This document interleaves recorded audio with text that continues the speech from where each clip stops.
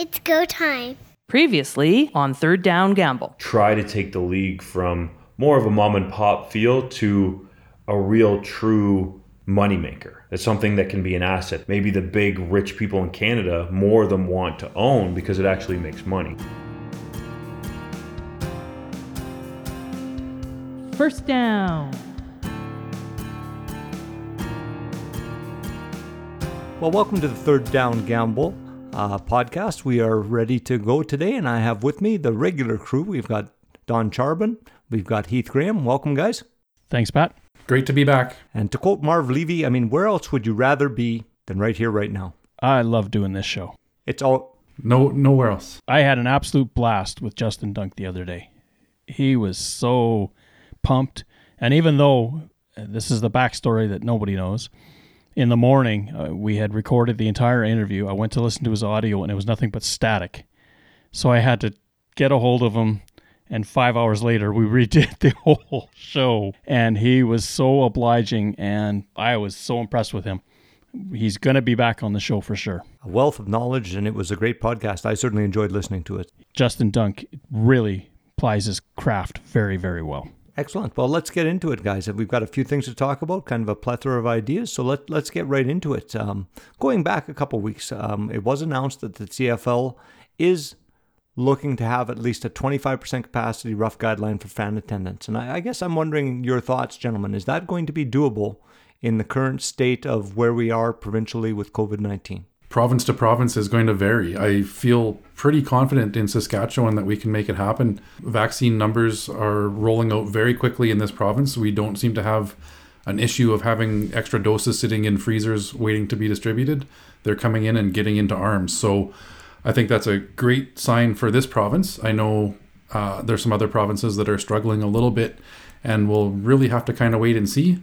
Positive numbers of amount of vaccine arriving in Canada daily now. So I think with the increase of vaccines available, as long as people continue to be excited about getting them, we'll be able to get a majority of us vaccinated very quickly.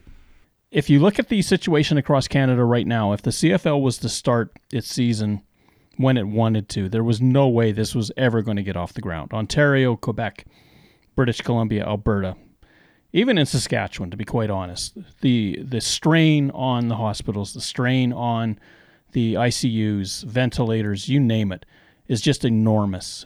Third wave, variant wave, whatever you want to call it, it is running rampant right now. And until we collar it and rein it in, there was no way that the CFL could start now.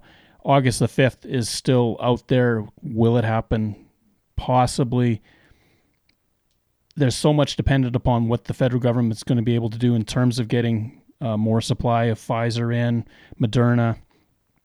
And if that schedule stays on the mark, I think then we could see a realistic 25% in the stands. Now, whether that's going to be a requirement of each fan that they're going to have to produce their little card saying that I've been fully vaccinated, that's a question, I think, for a jurisdiction to decide, not necessarily the league.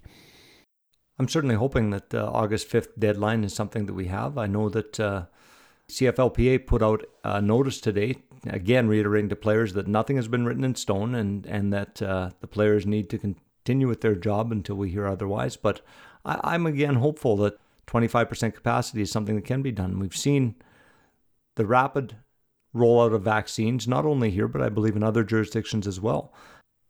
Everyone goes and does what we would expect the majority of people to do and get that vaccine. I think that getting 25% of people in the stands, you can apply some spacing options in there still. I guess for me, that it brings more of a question of how would CFL teams decide who's the 25%? I think it's got to be your season ticket holders obviously are going to be a large chunk of that, if not the entire chunk. And you're almost going to have a lottery system to determine which games season ticket holders are going to be able to attend. Now, you might want to look at 10% of that 25% capacity being walk-up or single game traffic, because you still want the casual fan to be involved in that sense as well. But I think the loyalty has to lie with the season ticket holders, and you've got to figure out a way that's fair. It's going to really be contingent on how many of those games you're looking at a 25% capacity, right? If you've got 4 home games every season ticket holder is going to be able to go to one. If it's 2 and you're hoping to amp up after that, it's harder to determine who goes to game 1, who goes to game 2, etc. I think that's a very valid point. If it's easily divisible into quarters, it's going to be very simple. Otherwise, there's going to be someone who's feeling potentially a little ripped off.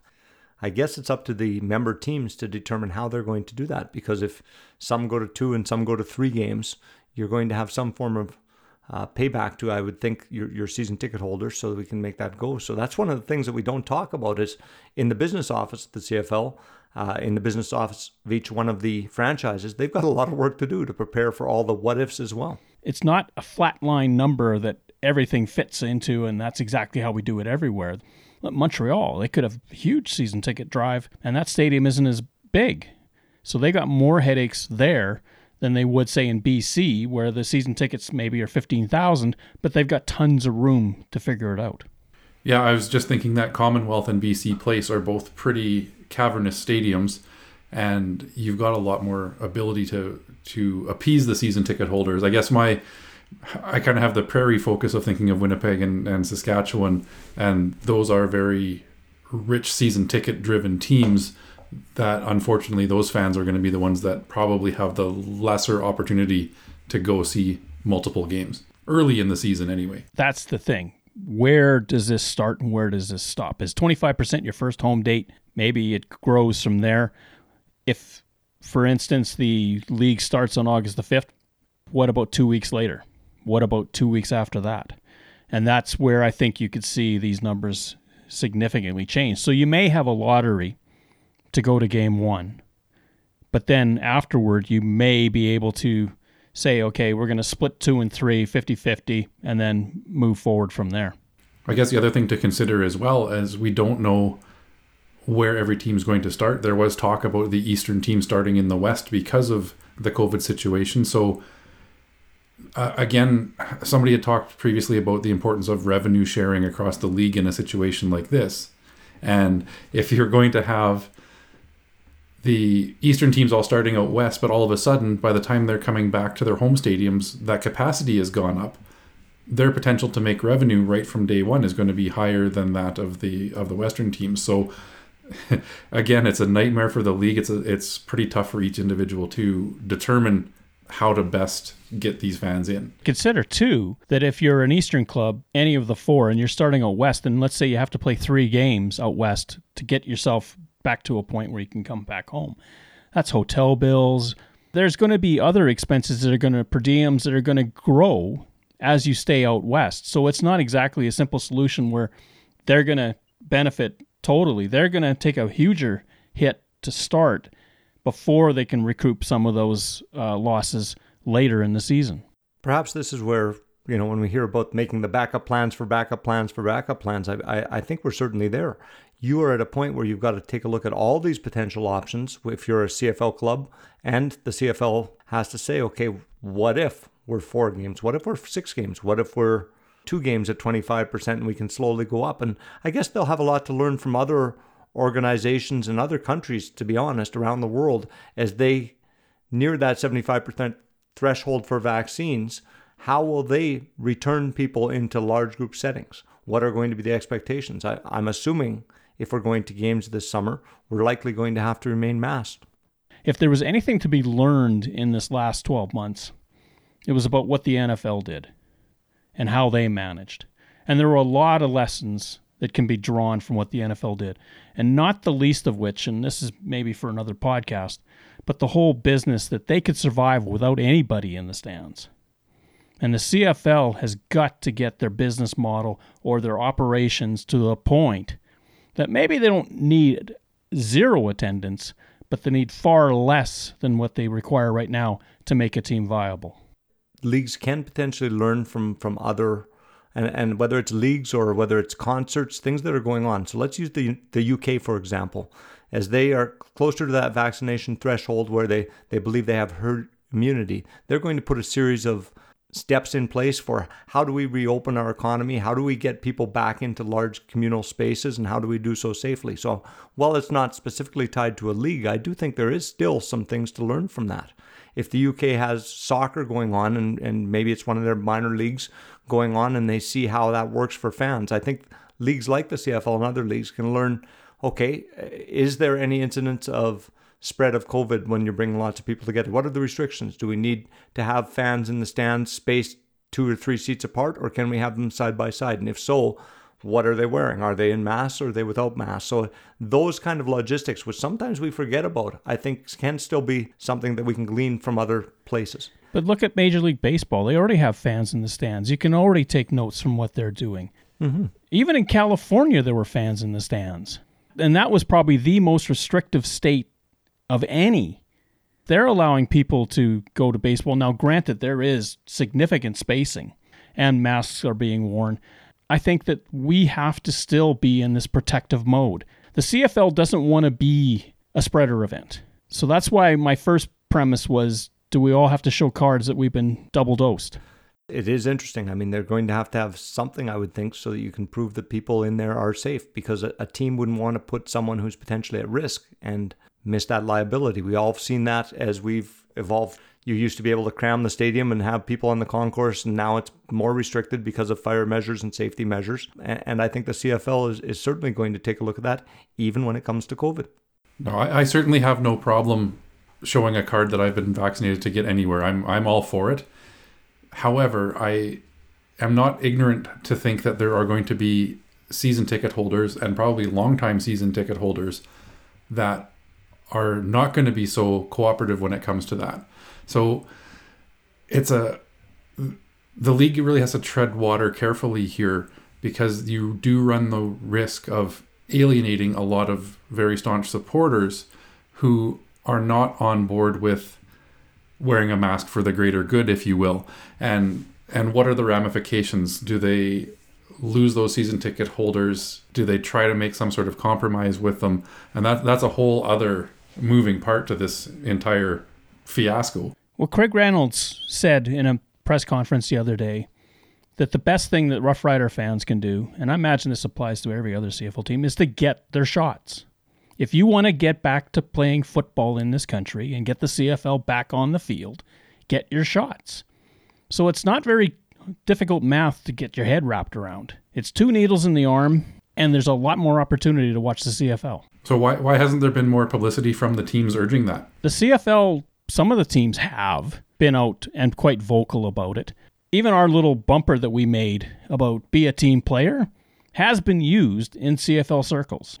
I do think you see letters from general managers to their players saying you need to get vaccinated or go out and get vaccinated. You also see individual players on Twitter saying, I've done my part, I've got vaccinations. But I think you made a very valid point in your earlier argument, Heath, that yes, it's about having some fans who may not agree with what happens and that restriction of freedoms or however they're going to see it. But at the same point, you've got to understand this league also relies on sponsors.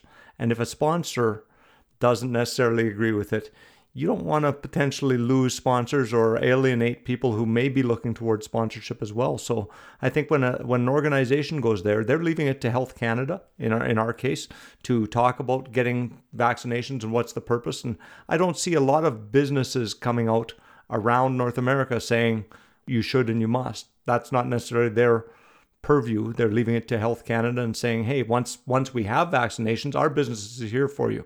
We're ready. We're going to be prepared. And at times they're saying we support the vaccination process, but not pushing through advertising that you need to go out and do that. I don't know what the risk is by promoting that you need your vaccinations. I think it's a pretty easy campaign on behalf of the teams. I think I'm not an ad man per se, but I can visualize showing highlights of memorable moments for that team and saying, hey, remember how great it is at Mosaic Stadium?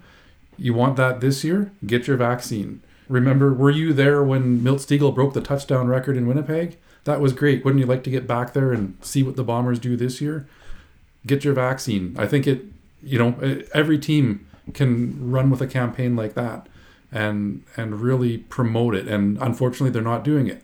We've seen all the teams speak out about various other political commentary with the Black Lives Matter movement and equality and all those sorts of things, the LGBT community and inclusiveness. So why not vaccines? If they're going to be vocal on all these other things, and this is what's going to get people back in your stadium, jump on it and make it known.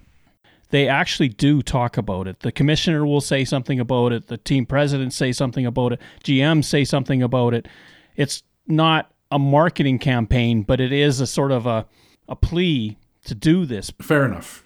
There certainly is lots that can be done. However, I would say right now that given those plans of what we have to do, is this a priority for the league right now?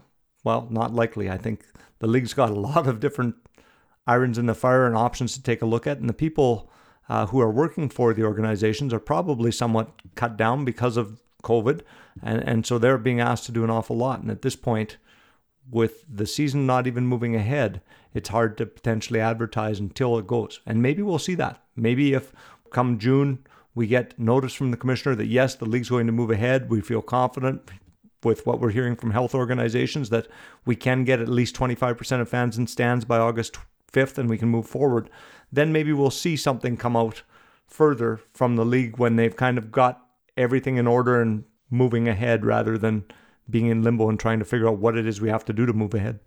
Prime Minister Trudeau has said that by September, probably the end of the month, that Canada will have enough vaccines, everybody in this country. If the CFL has to take August off to allow for that, they could probably start playing in September. That means a loss of 2 dates for each team at home. 4 games probably overall. So they play a 10-game season. Not impossible. Still get a viable playoff run. Still get a viable Grey Cup. That may be the safer route. Instead of worrying about 25% in August, maybe they'll start 50% in September, and then by October. Well, maybe our podcast can be one of the first to go out and say, everyone who is listening, if you haven't got your vaccine yet, get out there and do it, because as CFL fans, we certainly want to be in the stands.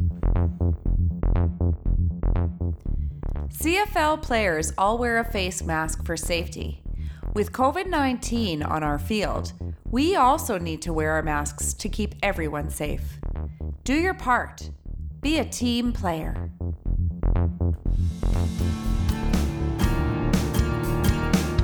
Second down. Welcome back. As you are listening to this, we will be hours away from the CFL entry draft for 2021. My question is, are there enough offensive line prospects out there to keep all of the teams happy? Isn't that always the number one pick for most teams? It really seems to be. I think getting a quality Canadian offensive lineman that can be a starter is what everybody dreams of when they go into this draft. I mean, I think there's some other skill positions out there as well, but it seems to generally be pretty offensive line heavy.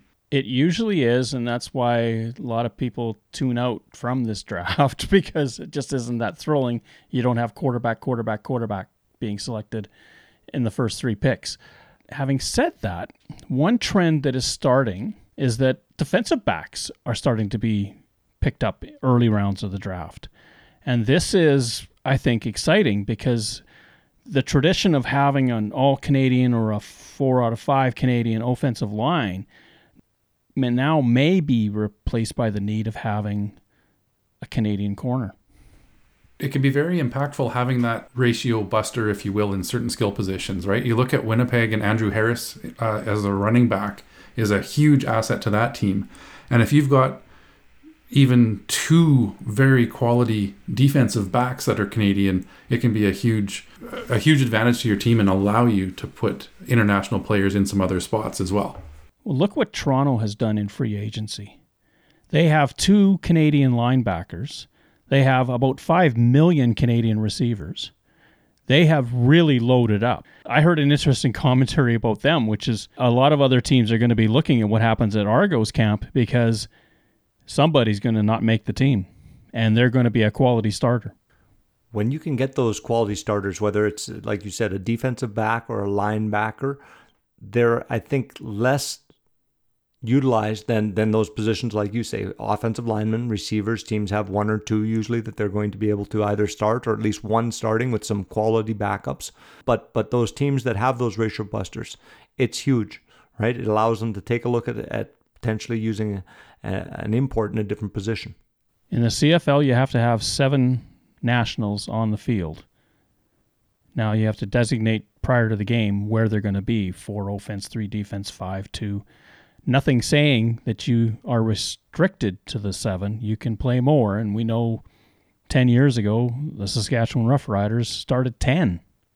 One team that's really in tough actually in this draft is Montreal. They do not have a first round pick this year. Unfortunately for them, it stems from the Johnny Manziel trade. The gift that keeps giving.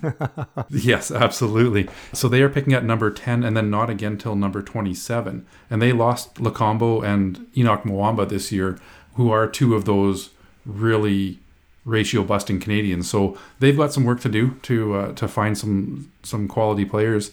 And unfortunately for them, they've kind of shot themselves in the foot as to when they're picking and how frequently. And the other thing to remember when watching the draft is that it's not a typical the first round, the first team gets to pick first, the second round, the first team gets the same pick.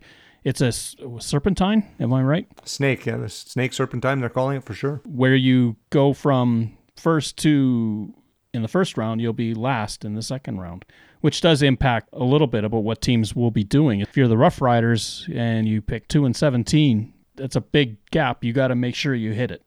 You bet. I do like that, because without having the season, I like the fact that everyone was in the hat and we pulled them out, and the serpentine type of draft makes sense to me, certainly for this year. The teams that it seems to benefit are the ones that are right down the middle: BC, Edmonton, Ottawa. Has anybody heard any talk of a possible Canadian quarterback in the draft anywhere? We talked about the NFL draft going quarterback to start things off. Is there a sleeper in here somewhere that somebody will take a flyer and draft a quarterback? Or is that something that most teams will just look at possibly bringing in as a free agent? I think there'll probably be some quarterbacks who do get drafted, whether they're intended as quarterbacks or they're going to ask them to move to DB or receiver, which tends to happen fairly often, right? If you've got a really strong athlete and you can utilize them somewhere on the field, let's draft them as a Canadian, put them on special teams even, and move them to a different position, which is unfortunate. I know we spoke to this numerous times about if the CFL just allowed 1 Canadian quarterback per team, then you'd start building it out, and then we'd maybe have that excitement that you spoke to of having that quarterback picked early. Who is it going to be? So Heath, what are you thinking are some of the needs for these various teams this year? While going through a couple of the rosters, I think BC is really in need of some offensive line help. So again, we talked about drafting offensive linemen pretty early and pretty frequently. I think that's something that they will definitely be looking at doing. Ottawa, now their philosophy in building the team is kind of go quarterback Canadians and build out from there. So they have actually a lot of Canadian talent on the roster. One spot that does kind of stand out is Brad Sinopoli is getting into his mid-30s. So do they look at trying to find the heir apparent for him in a quality Canadian receiver? I wouldn't be surprised if that's something that they grab in the first round as well. We talked about Toronto and their big signings of Mwamba and Judge this year. So linebacker is not something they need to do, but they might need to. They may look at adding some defensive line depth for their team. Everybody else, I think there's various. Calgary has a lot of Canadian talent as well, so they could be all over the board in who they pick up. Winnipeg's kind of gone the route of a very solid American offensive line, and they do have the benefit of having Andrew Harris in the backfield, as I said. So I would think that, as Don alluded to, defensive back might be something that they look to grab. And Saskatchewan did sign a couple of Canadian linebackers. I don't think they're at that same talent level as Judge and Mwamba, so they might look at adding another body in to that linebacking core to compete with what they've got. The one thing I often see from the teams in the CFL is they try to also bring someone who's a local player back home, because we know you may forego an athlete who's maybe ranked a little higher to get someone who's a home player. So I think of someone like Saskatchewan with a DB like Lacombo. He's from BC. He's played in Saskatchewan. He's familiar, and that might be someone they might be able to keep for a long time. And I think you see that also with a lot of those offensive linemen, right? If they sign a contract and they play for 2 years and then they kind of go back home, tends to be what a lot of them are doing. So why risk that pick someone local who's maybe a little lower and let them develop?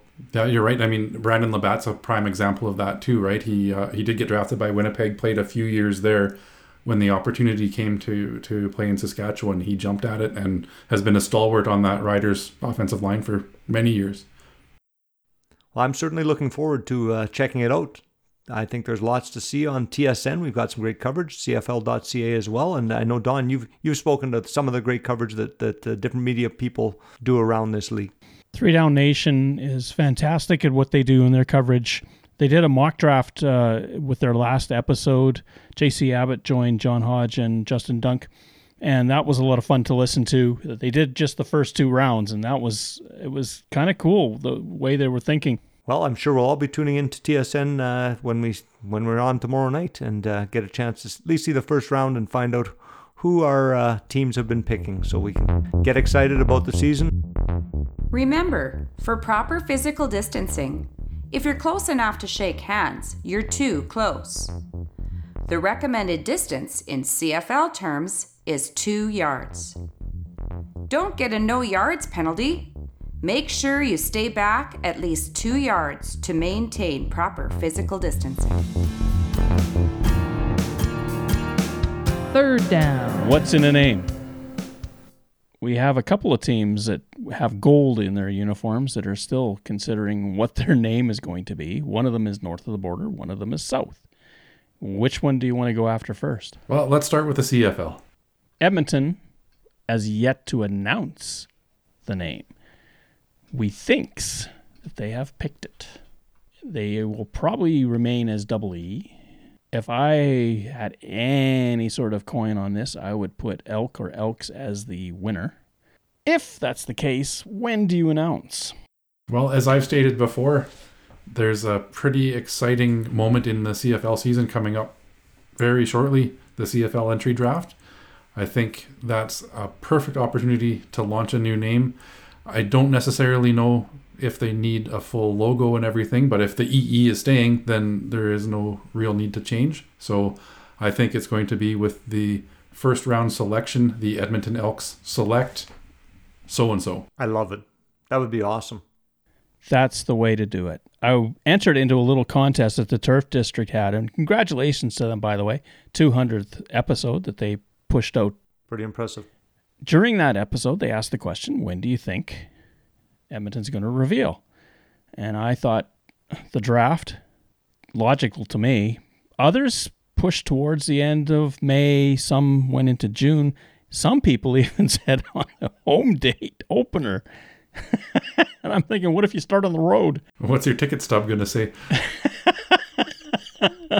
Don't you want to sell at least some merchandise before you get there? Like that's the thing. That's exactly what you want to do. So you don't want to dawdle. And you may as well get some goodwill and some run-up prior to this. You know there's going to be backlash over what name comes out. It doesn't matter if it's Empire. Well, it won't be Empire. But Elkhounds or Elks or I forget what the other, Escape or... any number of those. They will have some backlash because some people are just wedded to what was. And will take some time to work up to the new name. This is an opportunity for Edmonton, I think, to get some runtime prior to the season to get the name out and promote. And as you say, sell merch. This is a great opportunity. If it's Elks especially, I mean, my goodness, you can see all kinds of hats with horns coming out of them. Oh, it's just endless what you can do. And I imagine they've been already discussing this and placing the orders. Yeah, as I mentioned previously, I was living in Winnipeg when the NHL returned, and there was a lot of talk about will they go Jets, will they go something else. There was a whole slew of names tossed around there, Polar Bears, Falcons, etc. And pretty much every hockey fan in Winnipeg was glued to that NHL draft because they had let people know they were... Actually, I can't remember if they let people know they were going to announce, but the rumor was they were going to announce their team name at the draft. And they did. Mark Scheifele was the first draft pick of the new NHL Winnipeg Jets. They didn't have the logo in place yet. He got an NHL logoed jersey, but as soon as the name was announced, the draft was actually in Minneapolis, so there was a lot of people from Winnipeg that had traveled down, and you could hear the buzz and the commotion in that in that venue when the team name was announced. And I know we're in a COVID situation. The CFL draft isn't on the same scale as some of these other major sports draft events. However, there are going to be eyes on the TV, probably more so than in a lot of other opportunities over the next couple of months. It's going to draw some people in there. And if there's ever an opportunity to announce the team name and start building something, it's with that first round draft pick this year. Wouldn't TSN love the idea that there was a buzz coming out that Edmonton's new name would be announced? That would generate a lot more viewership and help them get more eyes on that draft. And the CFL certainly would win because Edmonton picks 5th, so you'd have to wait for a little bit if that's the only reason you were there. And you might enjoy a little bit of the flavor of the draft while you're waiting. I think it'd be an awesome way to do it. I don't know if they're thinking along those lines. The draft day is the best way to get it out there.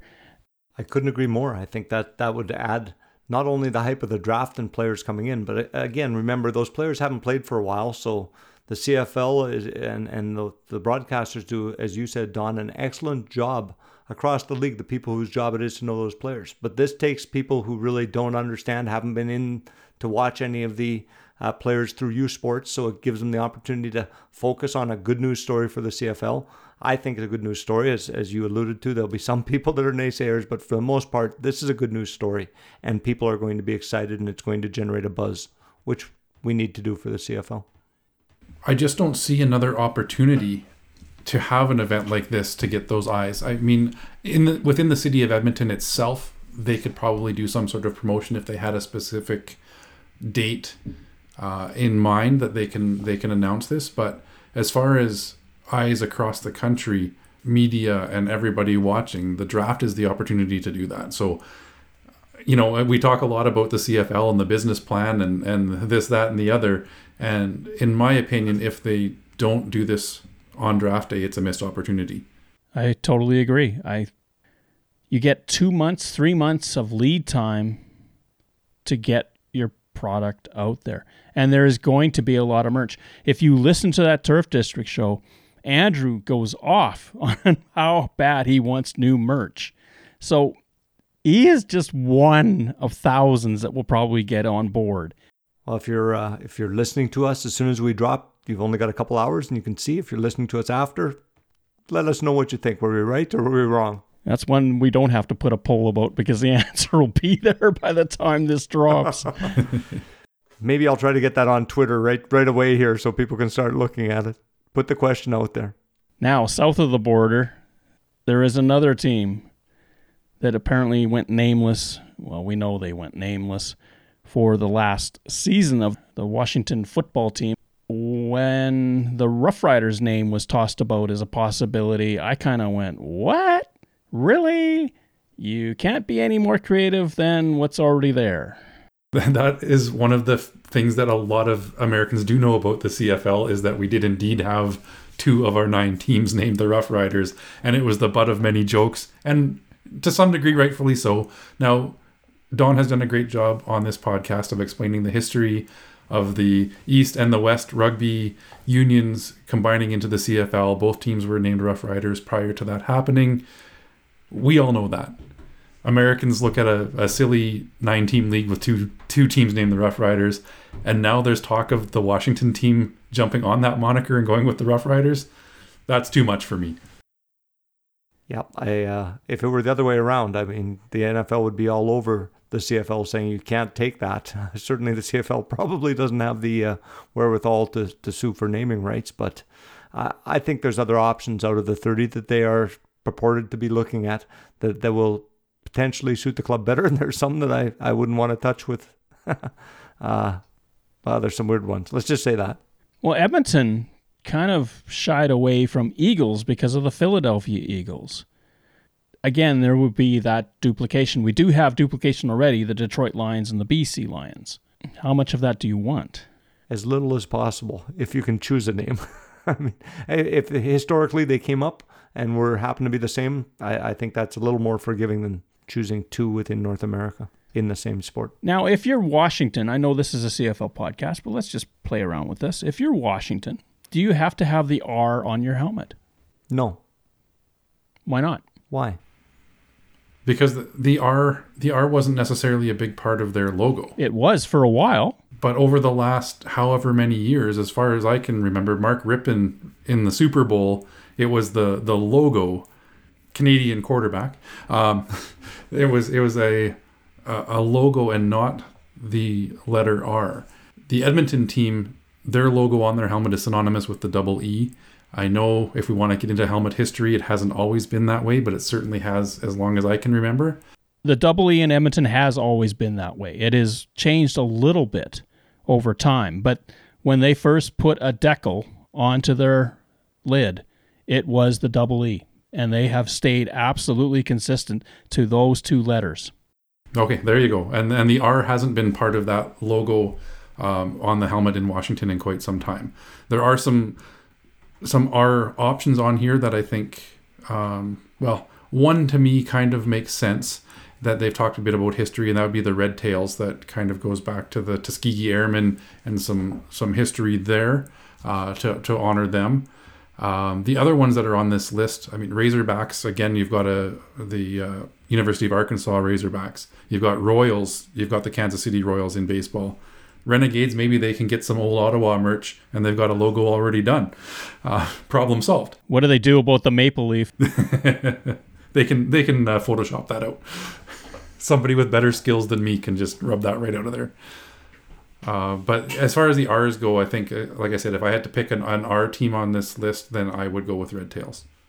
I actually agree with you on that one. And I also agree with what you're saying about the connection to the brand and the logo from before. I think most people, unless you're real historians of the league, aren't necessarily going to equate the R with the former club that Washington had. I think, I don't see that it has to be the R. I'm not sure I like Rubies. That's one I would not be naming it. There's some other ones on here that I take a look at and think, okay, Swifts, I just don't see some of those rolling. And it's similar to what we talked about when we were talking about Edmonton. There's some that seem to work, and there's some that just left you with a kind of a blah feeling. One of the names listed as Defenders, and don't they have a DC Defenders football team in the XFL already? So is that just to crush them? Why would you even have that on the list? It's strange. Like some of these, are they the Defenders or are they the Guardians? Was there a Guardians? New York. Was that the New York Guardians in the right? So they've got two on this list of 30 already that are XFL names. And again, as far as competing with other leagues, like I said, we've got Razorbacks, we've got Royals, we've got Warriors. There's some lack of originality in a few of these. If you were to ask me, other than Red Tails, which ones I actually do like, I think Griffins is a good name. What else? Just reading through the list. This list was compiled by John Breach on the CBS NFL webpage on April the 15th, so you can go back and refer to this if you want. Okay, sorry about that, Heath. Go ahead. No problem at all. Thanks for the clarification. Aviators, I mean, I don't really feel like Washington has a huge aviation history per se. Commanders, I don't mind Commanders.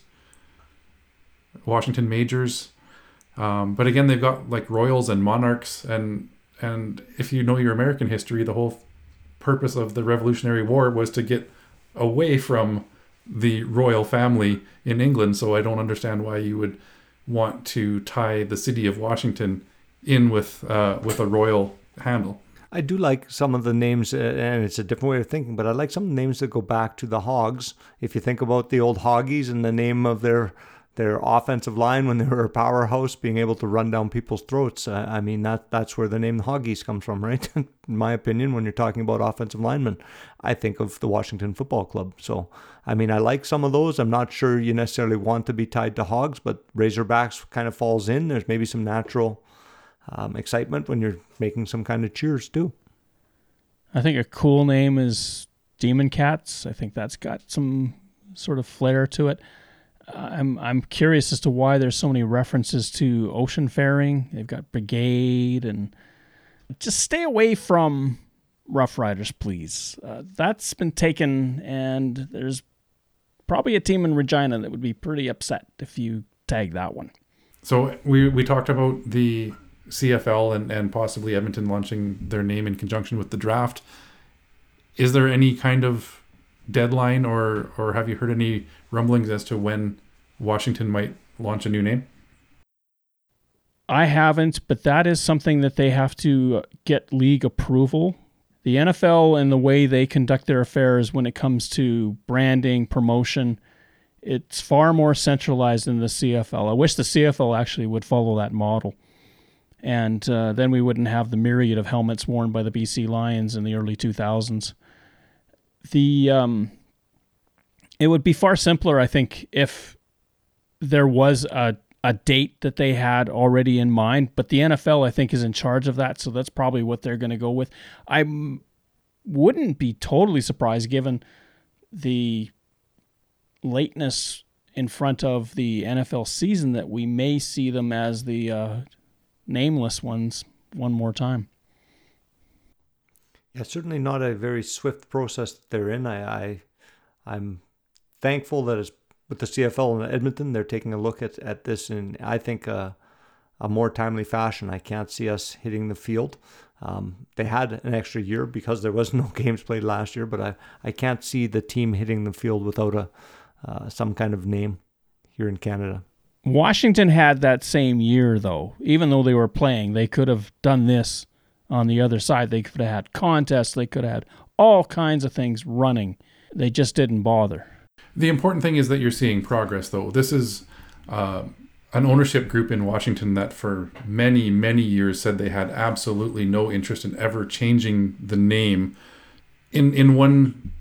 On one side of the equation, yes, it has taken over a year. It's a long process. But on the other hand, the fact that it took them so long to get to the point of even considering that they were going to change the name, I think they've got it narrowed down to a short list of 30, if you will, but they are making progress and for the right reasons. And I think we will see a new team name when it's appropriate, and hopefully sooner than later. But if it's one more year with the Washington football team, then it's one more year as the Washington football team.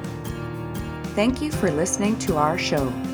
Third Down Gamble is hosted on Podbean. Third Down Gamble can be found on Apple Podcasts and Google Podcasts. Follow us on Twitter, where our handle is @ThirdDownGamble. That's spelled @ThirdDownGamble. Join us again next time. The Third Down Gamble Podcast. Audio worth watching.